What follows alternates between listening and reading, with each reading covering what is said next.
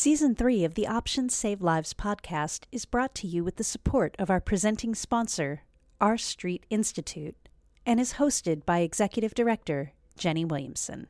Today we have Katie Lain with us from Thrive Alcohol Recovery and our very own Your Sinclair Method coaching program. Welcome back to the show, Katie.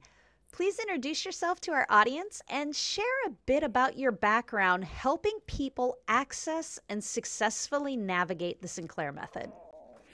Yes, thank you so much. When you reached out to ask for me to come back as a guest, I was like, yes, it would be an honor. So thank you, Jenny, so much for having me back again and for everything you guys are doing at C3. So my name is Katie Lain. I am a success story of the Sinclair Method, thanks to Claudia's now famous TED Talk with nearly 4 million views, I think last time I looked. I struggled with alcohol for almost 10 years and tried to quit drinking literally dozens of times over the course of that decade, and I would make it a couple days, couple weeks, couple months, and eventually I'd relapse and return to drinking again. And now I know, through David Sinclair's research that it was because of the alcohol deprivation effect. And so that vicious cycle is what finally led me to stumble upon Claudia's now, famous TED Talk about her experience overcoming alcoholism with the Sinclair Method. And I remember watching it multiple times and just thinking, this seems too good to be true, but also maybe it's the answer I've been praying for, kind of thing. And at that time, I wasn't aware of the C3 Foundation, and there weren't that many doctors that like there are now that can provide the medication naltrexone. So I remember spending a couple of months calling my GP and different physicians in the area, and nobody would give me naltrexone, or they wanted me to go to rehab and then they would give it to me at the rehab. And I was like, no, there's got to be a different way. So I finally got the medication through one of your sources when I learned about C3. And within the first week, I knew it was going to work for me. It was a long road after that, but I could see some obvious changes that would not have been the case without the medication. Just the way I was thinking about alcohol less and not able to drink as much, and just some other signs I saw early on. And it was up and down. It took me 9 months to reach extinction. But over the time, I just saw my relationship with alcohol drastically change, and that drastically changed all other areas of my life as well. And since then, I've been a coach since 2018, coaching people one-on-one and then in group settings as well.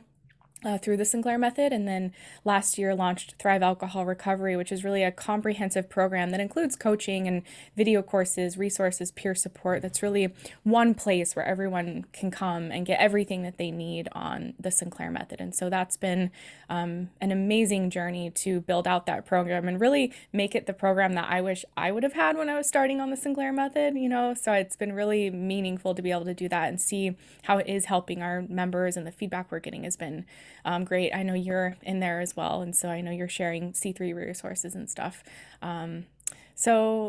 Just on fire to advocate for the Sinclair Method. A lot of that is inspired by Claudia and you and your advocacy work, because it's insane that this method isn't frontline treatment right next to AA when people are struggling and looking for an answer. And a lot of your enthusiasm for helping people on the Sinclair Method does come from your own experience with the treatment. Can you talk a bit more about your personal journey and how that developed over time into your desire to help others?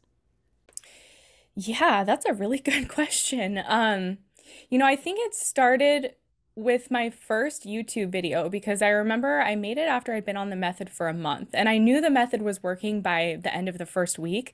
And that's when I started thinking, I need to tell people about this, because there's Claudia's video, and then I remember searching for other real life testimonies, and I couldn't really find anything. I know Gary Bell had a blog at the time, and I would just read every word he had on his blog about this method, but there weren't really personal testimonies outside of Claudia's. And so I kept getting this thought, you need to make a video, and finally got enough courage to put out the video. Was planning to just do the one and only video. And what happened was people started reaching out to me oh my gosh, you described, my experience is so much like yours. You described what I'm going through, the struggles with alcohol. And I honestly thought I was going to get a lot of negative feedback, but it was mostly positive. Of course, there's the negative Nellies out there, but it was so uplifting, because I think for so long I felt so alone in my addiction to alcohol, or my dependence, or my disorder drinking. And I knew there was others struggling, but I'd never really talked to anyone about it. And so in some weird way, I became really deeply connected with people from all over the world who could relate to what I was going through. And so that just led me to create more videos, and people started organically reaching out to me for support and questions. And it made me feel so just fulfilled to be able to help people and give back to people. And it also inspired me to really succeed on the Sinclair method. Like, I was so determined, and I felt like I wanted to do it for others to prove that it could work and it could happen. And so like connecting with others really helped me to be motivated on my own journey to freedom from drinking through this method. And so I think just organically it kind of took on a life of its own over time, I guess you could say, with people just reaching out to me, even sharing testimonies. I started sharing those years ago, and it was because someone was like, hey, I want to share my story. Can I put it on your YouTube? And it just, everything has kind of like snowballed and taken on a life of its own. And so I really think just others out there who are struggling, who can relate, and I can relate with, that's inspired me to be an advocate. And also thinking about, Claudia and what she did, that's been on my mind a lot. Just if she hadn't have done that TEDx talk and the books and everything she's done, like, I wouldn't know about it. She could have easily kept it to herself, of course, like, why put your face out there? But thinking of her courage to do that really inspired me to do it as well. And for anyone who may not have seen any of your videos yet, talk a little bit about your personal journey on the Sinclair method. You say it took about 9 months for you to reach that freedom from your cravings. Yeah. And so, it was up and down for a while. My drinking, I would drink every night home alone, and then I drink socially on the weekends, usually out with friends. And I would try to limit myself to a bottle of wine every night. I knew that was like, if I drank that, I could go to work. I wouldn't feel great, but I could function the next day. But about half the time I kept it to that, and half the time I would drink more. And then on the weekends, it was just like day drinking both days, and drinking as much as I wanted. And so that was where I was starting on the Sinclair method. And I remember when I started, I had so many extinction sessions at home because that was primarily where I was drinking. And so I noticed some pretty significant changes in my drinking while I was at home. But what I noticed was when I would go out, I could still over drink really easily. And I'd almost be like, is the naltrexone working? Like, what's going on here? And I know that's a common challenge for people. I think it was a combination of what we now coin the honeymoon period, of me seeing these like pretty big changes in the beginning, and then it was kind of spiking back up again, especially if I was drinking in different environments and situations. And then also just being in a different environment. Like, when I was drinking home alone, I could be really mindful. And I remember, I think it was Claudia, because I emailed her when I first learned about it, and I think she planted the seed of mindfulness and what that was for me. And so I remember like literally just sipping the wine, drinking it, like really, how does it feel? How does it taste? Really trying to like commit to this treatment protocol. And so when I was at home in this controlled environment, I could do better than if I was out, drinking and kind of losing track of what I was drinking. And so it was up and down for a while. But like I said, in the first week, I saw some immediate changes. And what was happening for me over time is, I was easily drinking 7 days a week. And then after, a couple weeks on the method, I was drinking 6 days a week. And then maybe after a couple months, 5 days a week. And then 4 days a week. It was like I was shaving off a day a week, like every couple of weeks. Or I was shaving off, I was drinking a whole bottle of wine, then I was drinking 3/4 of a bottle of wine. And so the changes I saw, which as a coach, I see this be consistent with others as well, is they were really subtle, but they were continuous, but they were gradual enough to where I could easily dismiss them. And I hear people say a lot, oh, it's probably a placebo, or that's no big deal. But I encourage people to really pay attention to those things, because I think that's how TSM works most of the time. It's like these tiny subtle changes that maybe you're drinking a little bit more slowly, or you're drinking a little bit less quantity. Those are the changes that I saw in my own journey, and I see it with others as well. And so by the 9-month mark, I reached extinction, and I knew I was there after about a month of me really like noticing, am I craving alcohol anymore? And I wasn't. I was still drinking at the time, and I was having like 1 or 2 glasses of wine a month just for the sake of like, hey, I'm going to an Italian restaurant, I'll have a red wine with my dinner. It wasn't from a place of craving. I just got into a place where, I didn't even like think about alcohol anymore. And when I did drink, it was like 1, maybe 2 drinks. And so that's how I realized I was at extinction. And then about a year in was when I accidentally quit drinking alcohol. I love that you use the word accidentally, because we've seen so many people, especially in the last, I would say 2 years, who came into the Sinclair method saying, I am never going to stop completely. It's not my goal. I don't want it. The entire reason I'm doing the Sinclair method is because I want to drink like a normal person. And then a few years on the method, and they become what I have dubbed accidentally abstinent. Would you agree that in a more controlled environment, you tend to set yourself up for success easier? It's interesting. I think I think yes and no, because I know I've had clients who they drink at home and it's way worse than if they're drinking socially. Like I've met people who they're like, I would never get drunk out in public. I limit myself to 2 drinks, but when I'm at home, it's when the problem happens. But if someone's approaching this like a treatment, and like for me, which I really was doing in that home environment, if someone's in that controlled environment and they're in that right mindset of like, I'm drinking in order to drink less. Essentially, I'm drinking to get my control back. Then, yes, I do think that controlled environment can help them to see greater progress. And like a lot of that comes too from just planning ahead of time. Like over and over again, I've heard from people who, when they go into their drinking session and have some type of intention, and you might miss the mark, whatever, but the goal here is to go into it with like, okay, I'm going to try to limit myself to no more than 3 drinks tonight. I'm going to have water between. I'm going to make sure to eat beforehand. Like those are all, ideal best practices to really do on the method. And when someone goes into it with that mindset and planning, it can also help them to have, discern and feel like their off switch is becoming more prominent, which is really what the Sinclair method does. It helps us to develop that off switch around alcohol. So I do think that those controlled environments, especially again, if someone's viewing this like a treatment and treating it like a treatment, not just, oh, I'm just going to pop my pill and drink and veg out on Netflix. And not to say you can't ever do that. Like there were certainly times where I just wanted to unwind with my drinks, but like recognizing that, if we really want to change our relationship with alcohol, we've got to have some mindfulness with it there. But yeah, I think, and one thing I will say about like the social drinking for me as well that came to mind is I didn't realize how much I was drinking out of like social anxiety, because it was like my way to kind of calm myself down in social situations. And I think that anxiety, a lot of it did come from alcohol anyway. So it was that cycle. But I think that was another piece where I felt awkward socially. And so a lot of times I would like have a few drinks before I went out and things like that. So it took me a while to be able to be in social settings and not feel like I needed to have alcohol in my system. That was like also a learning curve for me. And, to continue on this though, whether a person is having one situation whether that situation that they're successful in is at home, or whether that situation that they're more successful in is out, how do you help people look at how they're setting themselves up for success in their more successful situation so that they can use those tools in their other drinking situations?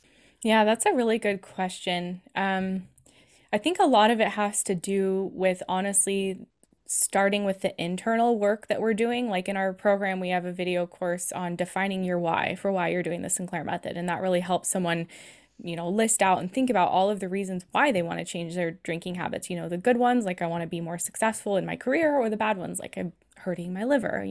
There's oftentimes a lot of different reasons why. And so I find that if we can understand why we're doing this in the first place, and constantly have that on the forefront of our mind, and something we're revisiting on a daily basis with a list somewhere or something, it can just help us stay grounded in, the long-term goal of why we want to do this. Because the thing is, when we have alcohol use disorder, in the moment, the craving or the urge to just numb out can be so strong that it can overpower any kind of like discipline or willpower we might have in the moment, even on the Sinclair method. I've had people say, I consciously decided to skip naltrexone because I wanted the buzz kind of thing. It's just one example. But I think if we're constantly feeding our conscious awareness, like why we want to do this, it can help us stay motivated in those moments when we're feeling tempted. We also have a course on, it's like a mindfulness course, but I like to call it like being curious around your drinking. And it just has a ton of different question prompts around like, why am I craving a drink? Like, how strong is my craving? Is there anything else I could do right now instead of drinking? Am I mindfully drinking? Am I chasing that buzz? Just like tons of different questions. And again, I think it starts with like the the thought process we have going on in our own mind and our own psyche, because it's our thoughts that then drive our beliefs that then drive our actions. And so if we're going at it with the right mindset and clarity around what we're doing, it can help shift our beliefs and drive our actions. What I find sometimes with people is we do talk a lot about habit change. And of course, that's something we have to change on the Sinclair method, is our drinking habits that are playing out. But sometimes people are so focused on just what they're doing that the habit change feels like this really difficult kind of white knuckled experience, because they're not changing first their thoughts and beliefs around, why they're doing this in the first place. So, I recently made a video for our members around like thought habits, and really just starting to pay closer attention to like what thoughts are playing out, in those times where you drink, within your limits, or what thoughts are playing out in the times where you binge drink and drink beyond your limits. Like, what are you feeling? What's going on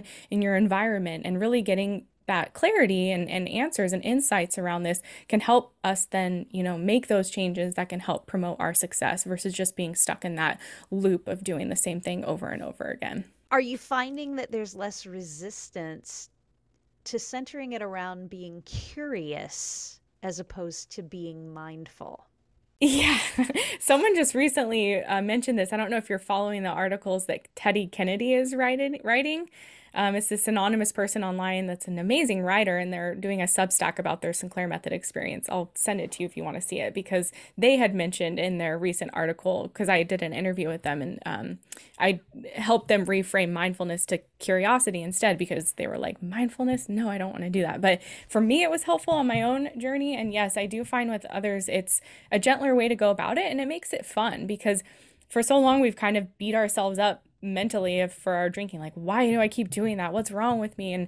But if we can go about it with a curious mindset, I know for me, when I would over drink on the Sinclair method, I'd be like, like, why did that happen? Like, what was the trigger that set it off? Like, why didn't I notice my off switch last night? And I could often think back, and there would be several reasons of like why it happened. I didn't eat, or I didn't wait the full hour, or again, I was in that social setting and my anxiety was coming to the surface, and so I was trying to just like quell it with the wine. So if we can like spend that time in reflection and be curious, as opposed to like trying to like be rigid with like mindfulness, it can help to make it more fun, I think, which, then hopefully we'll want to do it more. And it was something that helped me in my journey. And so that's what I've seen, like advised with others as well. And I think it's been a different way to look at it. I agree. It seems to be just a different way of framing it, because when you're describing being curious, you're describing the same things that somebody who is mindfully drinking is doing. They're asking themselves questions. I feel like by putting the word curious to it, it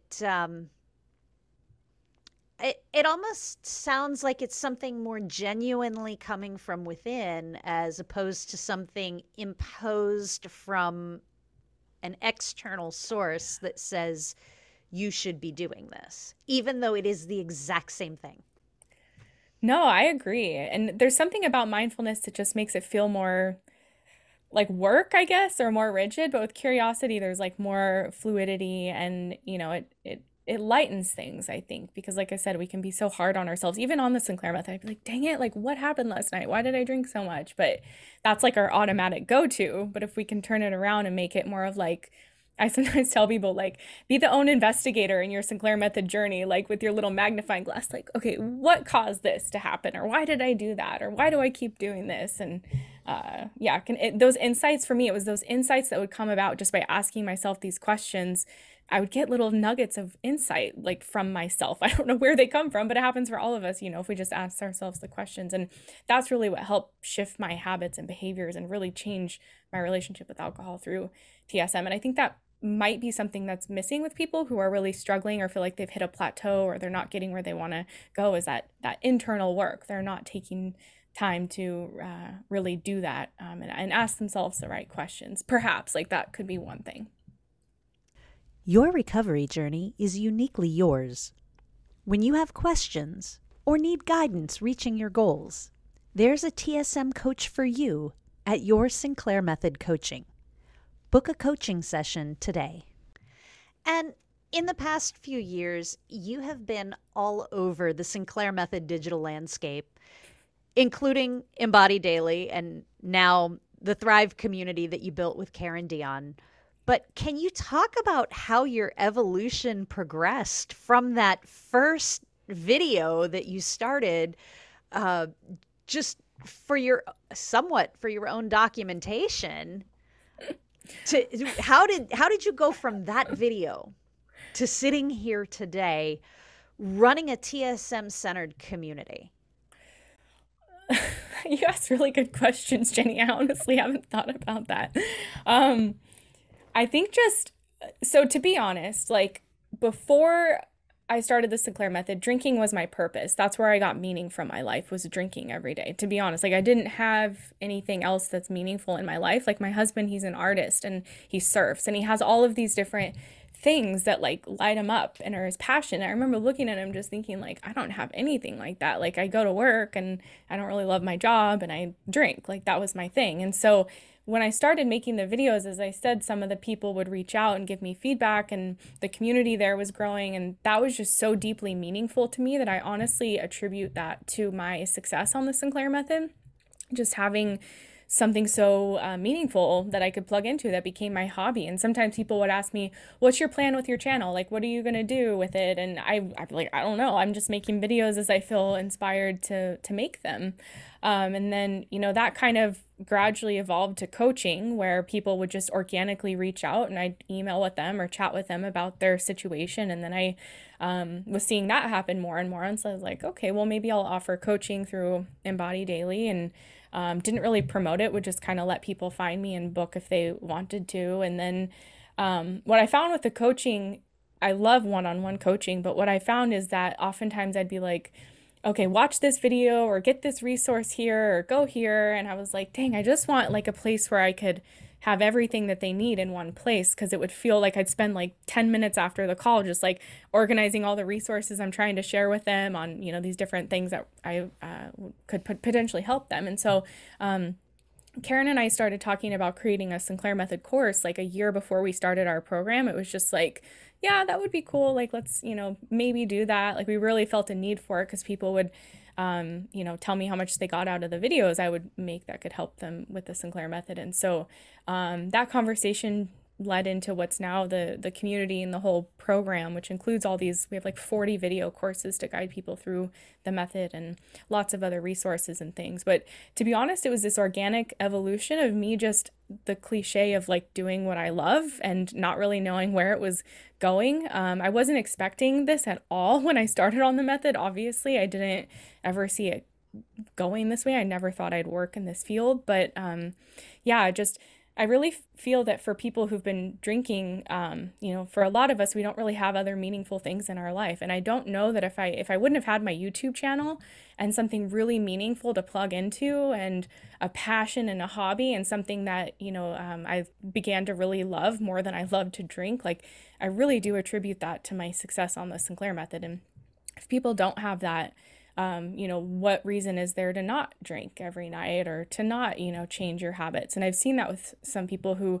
they're in a job that they hate, or they're unhappy in their marriage, or, they're bored in their retirement. And it's like they don't really have anything outside of that that's giving them meaning and excitement in life. And so I really do think that's also, part of finding success on the method, is really having other things to look forward to in life. Yeah.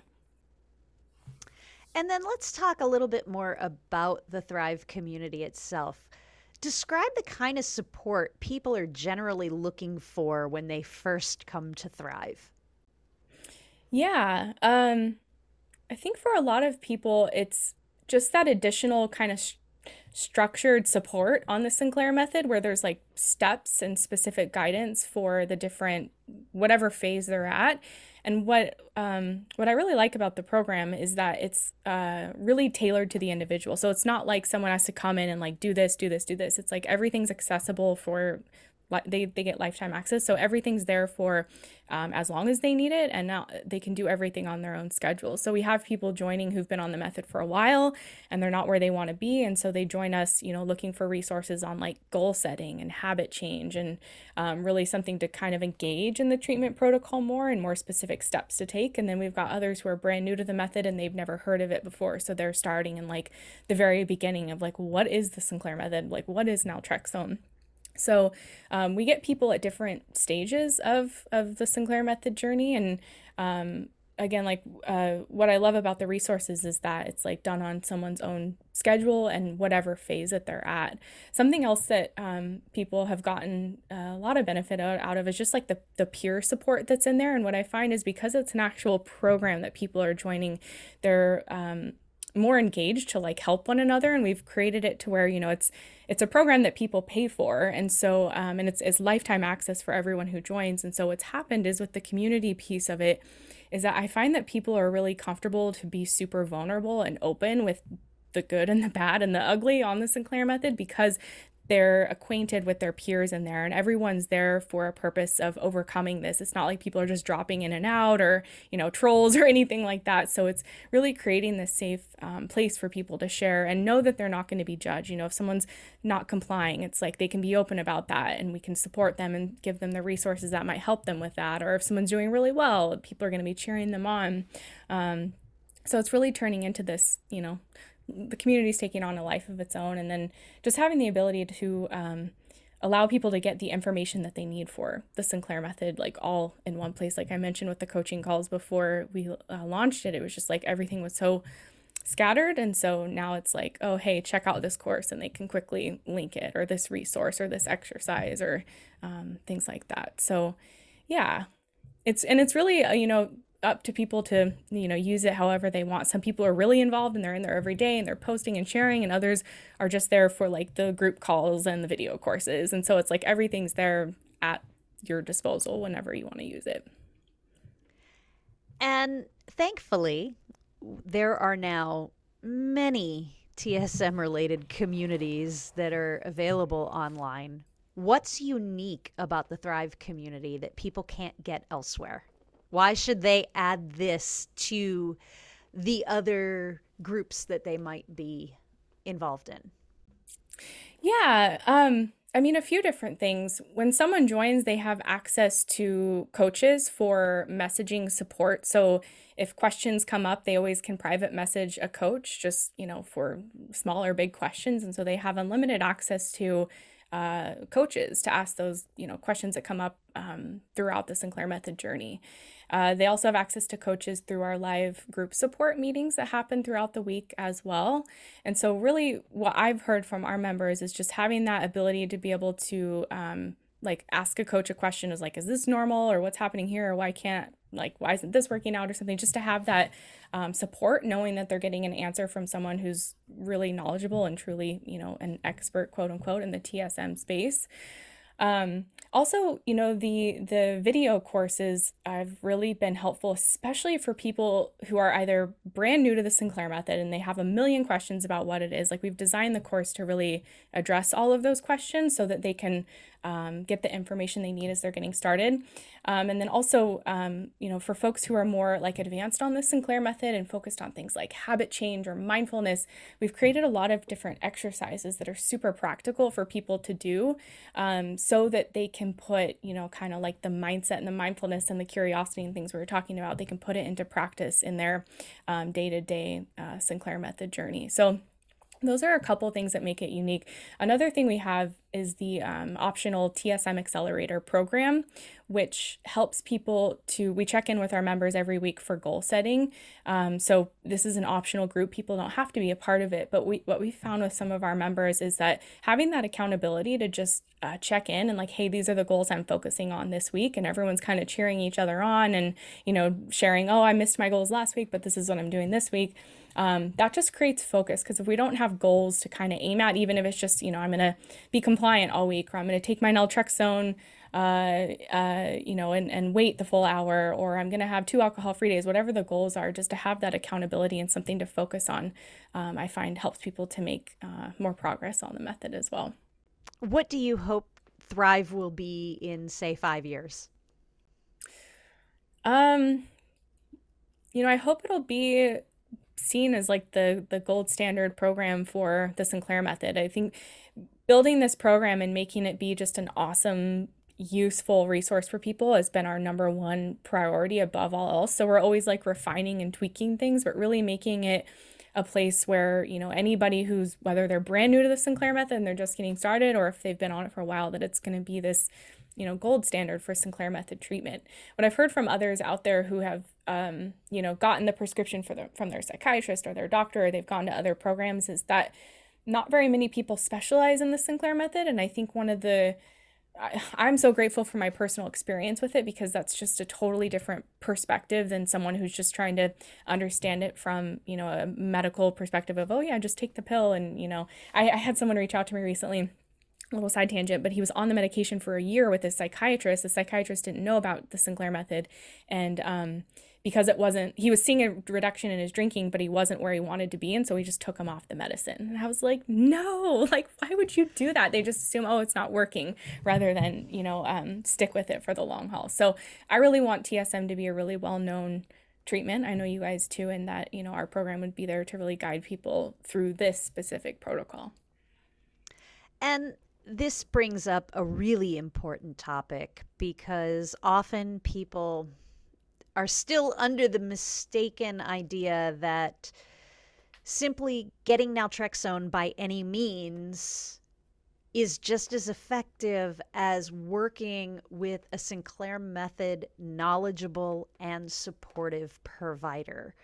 Can you talk about, because you've seen in coaching where people have done both, plus your own experience of working with a TSM provider, can you talk a little bit more about how much more difficult the journey can be for people who do not have a supportive, knowledgeable provider that is writing their prescriptions and guiding them through the Sinclair method? Yeah, I mean, I think the number one thing that comes to mind is just like that confusion and lack of confidence or clarity in the protocol. Like if you have a doctor that's not prescribing it correctly or isn't super knowledgeable about it, all the time I hear from people are like, oh, I got confusing instructions, or they told me to take it every day and then I'm drinking at night, and so is it working then? And it's just what's happening, and what's really devastating is that people get on the treatment protocol, they don't have the proper instructions or guidance or expectations around what to expect, and they'll do it incorrectly. They'll assume, oh, this doesn't work, or, oh, I had side effects, so I'll probably always have side effects, and so I'll just stop doing the method. And I'm sure you guys have heard from people too. It's like they learned about the method 5 years ago, but because they weren't doing it correctly or they didn't give it enough time to work, they stopped doing it, and they've still been struggling with alcohol, all over the last 5 years or however long. And so that really breaks my heart, honestly, because the thing with naltrexone is the more you use, the longer you use it, and especially if you have specific guidance and you're engaged in the protocol, you're changing your habits, you're developing new coping tools, you're practicing mindfulness, the longer you're using the medication, the better it's going to work. And so like the example I just gave where the guy was on it for a year, he was having more alcohol-free days, he was seeing a reduction in his drinking, but they're like, oh, you aren't where you want to be, so let's scratch it. It's like, no, if you would have given it another 6 months, you probably would have been exactly where you wanted to be. And so that just lack of clarity and misunderstanding about how to do the treatment protocol, what to expect. It's a long-term treatment protocol. So for many people, there's going to be ups and downs. There might be issues with compliance. There might be times where their drinking spikes back up and they don't know why. And kind of going at that treatment, not being confident in it, it's just breeds a lot of stress and confusion and a lack of clarity, which can stall progress. Or we had someone recently join our program. He was literally on the medication for 9 months, only taking the pill, not doing anything else, saw a tiny change in his drinking, but not much else. And he was like, oh, this must not work. And then he learned about our program and like what success like is required, or what's required to be successful on the Sinclair method.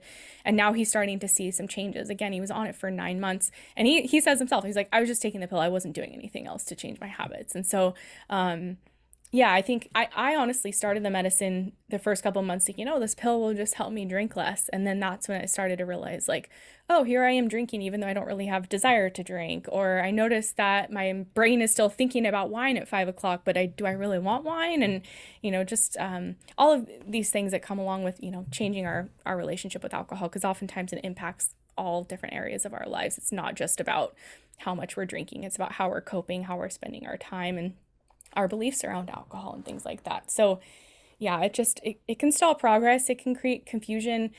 Over and over again, people, they got bad instructions or, not, weren't following it to the T, and they quit or threw in the towel or just assume, oh, it's not working. So yeah, there's risk associated with it, and it can just prolong the issue of alcohol use disorder.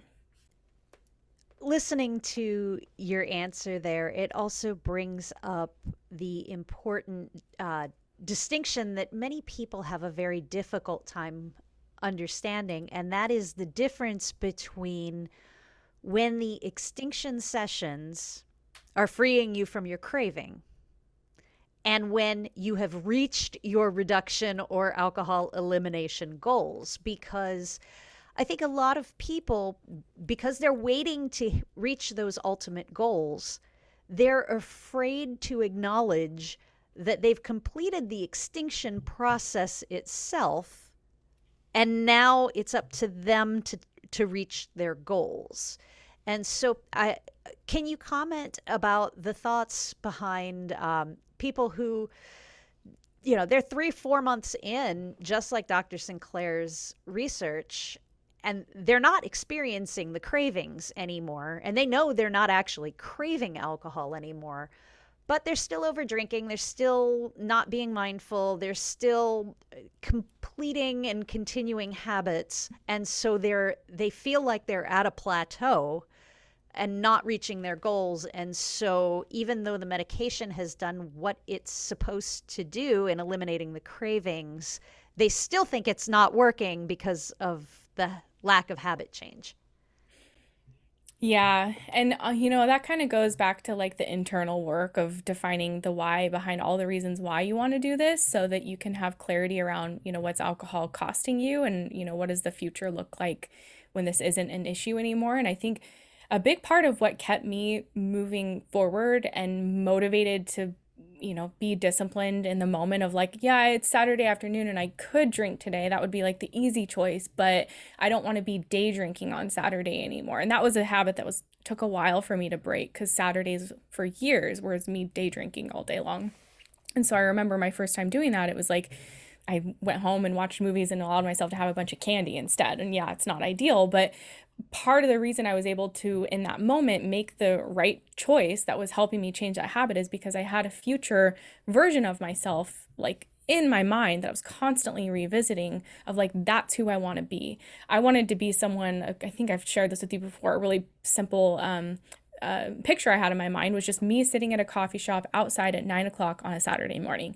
I wanted that. And that meant I wasn't hungover. I probably didn't drink the night before. If I did, I drank 1 or 2. And I was able to be up and out on a Saturday morning by 9 a.m. Like that was just something I wanted for myself, because so often Saturdays were hungover in bed and then I'd start drinking at 11 or 12. And so having that clear vision of like, okay, what does life look like when I have my ideal relationship with alcohol? And that's something else we cover in our course as well. And, really painting that clear picture and visualizing it.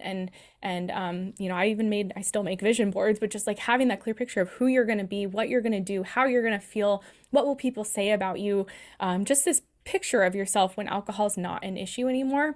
I think that's a really important thing that can help pull us toward our future, because what happens for people in the situation you describe is oftentimes they've reduced their drinking to a point where it's not as bad as it was. Maybe they're not blacking out or having as many hangovers, but they're still drinking a lot more than they want to. So they get this like comfortable place of like, yeah, it's improved. It's not as bad. So I'll just stick here for a while. And maybe that's necessary in some cases. But if people really want to move forward, it's like, okay, well, what does your life look like when alcohol use disorder is no longer the thorn in your side anymore and you have your control back over it? And so I think, having that clear picture of your future. And for me, I had a lot of different things, but that coffee shop example was one. How I wanted to feel was a big one. Like I wanted to have energy. I was so tired of being hungover. Alcohol really did a number on my self-confidence and my mental clarity. And so I wanted to feel more confident in my abilities and myself. And so getting excited about our future when we have our ideal relationship with alcohol can help pull us forward when we've hit that plateau. And again, if someone's not internally motivated to make this change, like, I've worked with people that they're pretty comfortable being where they are. And in my opinion, like just staying there for a while and getting to a place where you feel uncomfortable and you feel like, okay, I'm ready to make the next change. Like, we can't do it for them. And people have to have that internal motivation themselves to really commit to making that change. And sometimes that takes time. Sometimes it takes, again, like defining your why of like, what's alcohol really costing me? Like, why do I want to make this change? doing that internal work, I think, is really valuable along this process when our behavior isn't matching, the picture we really have inside of ourselves. So talk a little bit about the benefit of taking that time for yourself and the grace that you have to show yourself in that plateau as you continue to pause in the part of your journey before you make the next adjustment. Yeah, I mean, I think there's a lot to be gained in that place, to be honest, because, even if you're comfortable there right now, in a couple weeks or a couple months, maybe you won't be and you'll be ready to move forward. But if we're trying to like force ourselves to go faster than, we're really ready to go, I think that's why so many of us try to go sober and then we relapse. It like backfires on us because we're trying to make too much change too quickly and it's not sustainable. And so in that time, if someone's at a plateau, there's a lot of work that can be done there. Like, again, the reflective, the internal work. If you're still drinking every day, it's like, okay, well, what does life look like when I'm not doing that? And kind of mentally preparing yourself for that change versus like, comparing your success to someone else's and why did they get there in 6 months when I've been doing this for 9 and I'm not there yet. That's really damaging oftentimes, but we're human. We can't help but compare our journeys to other people's. But yeah, I think there's a lot to be gained there. And, this method, yes, we're focusing on drinking less, but it's not all about drinking less. It's about changing, like you said, like our identity with regards to alcohol, and how we think about alcohol, how we think about ourselves.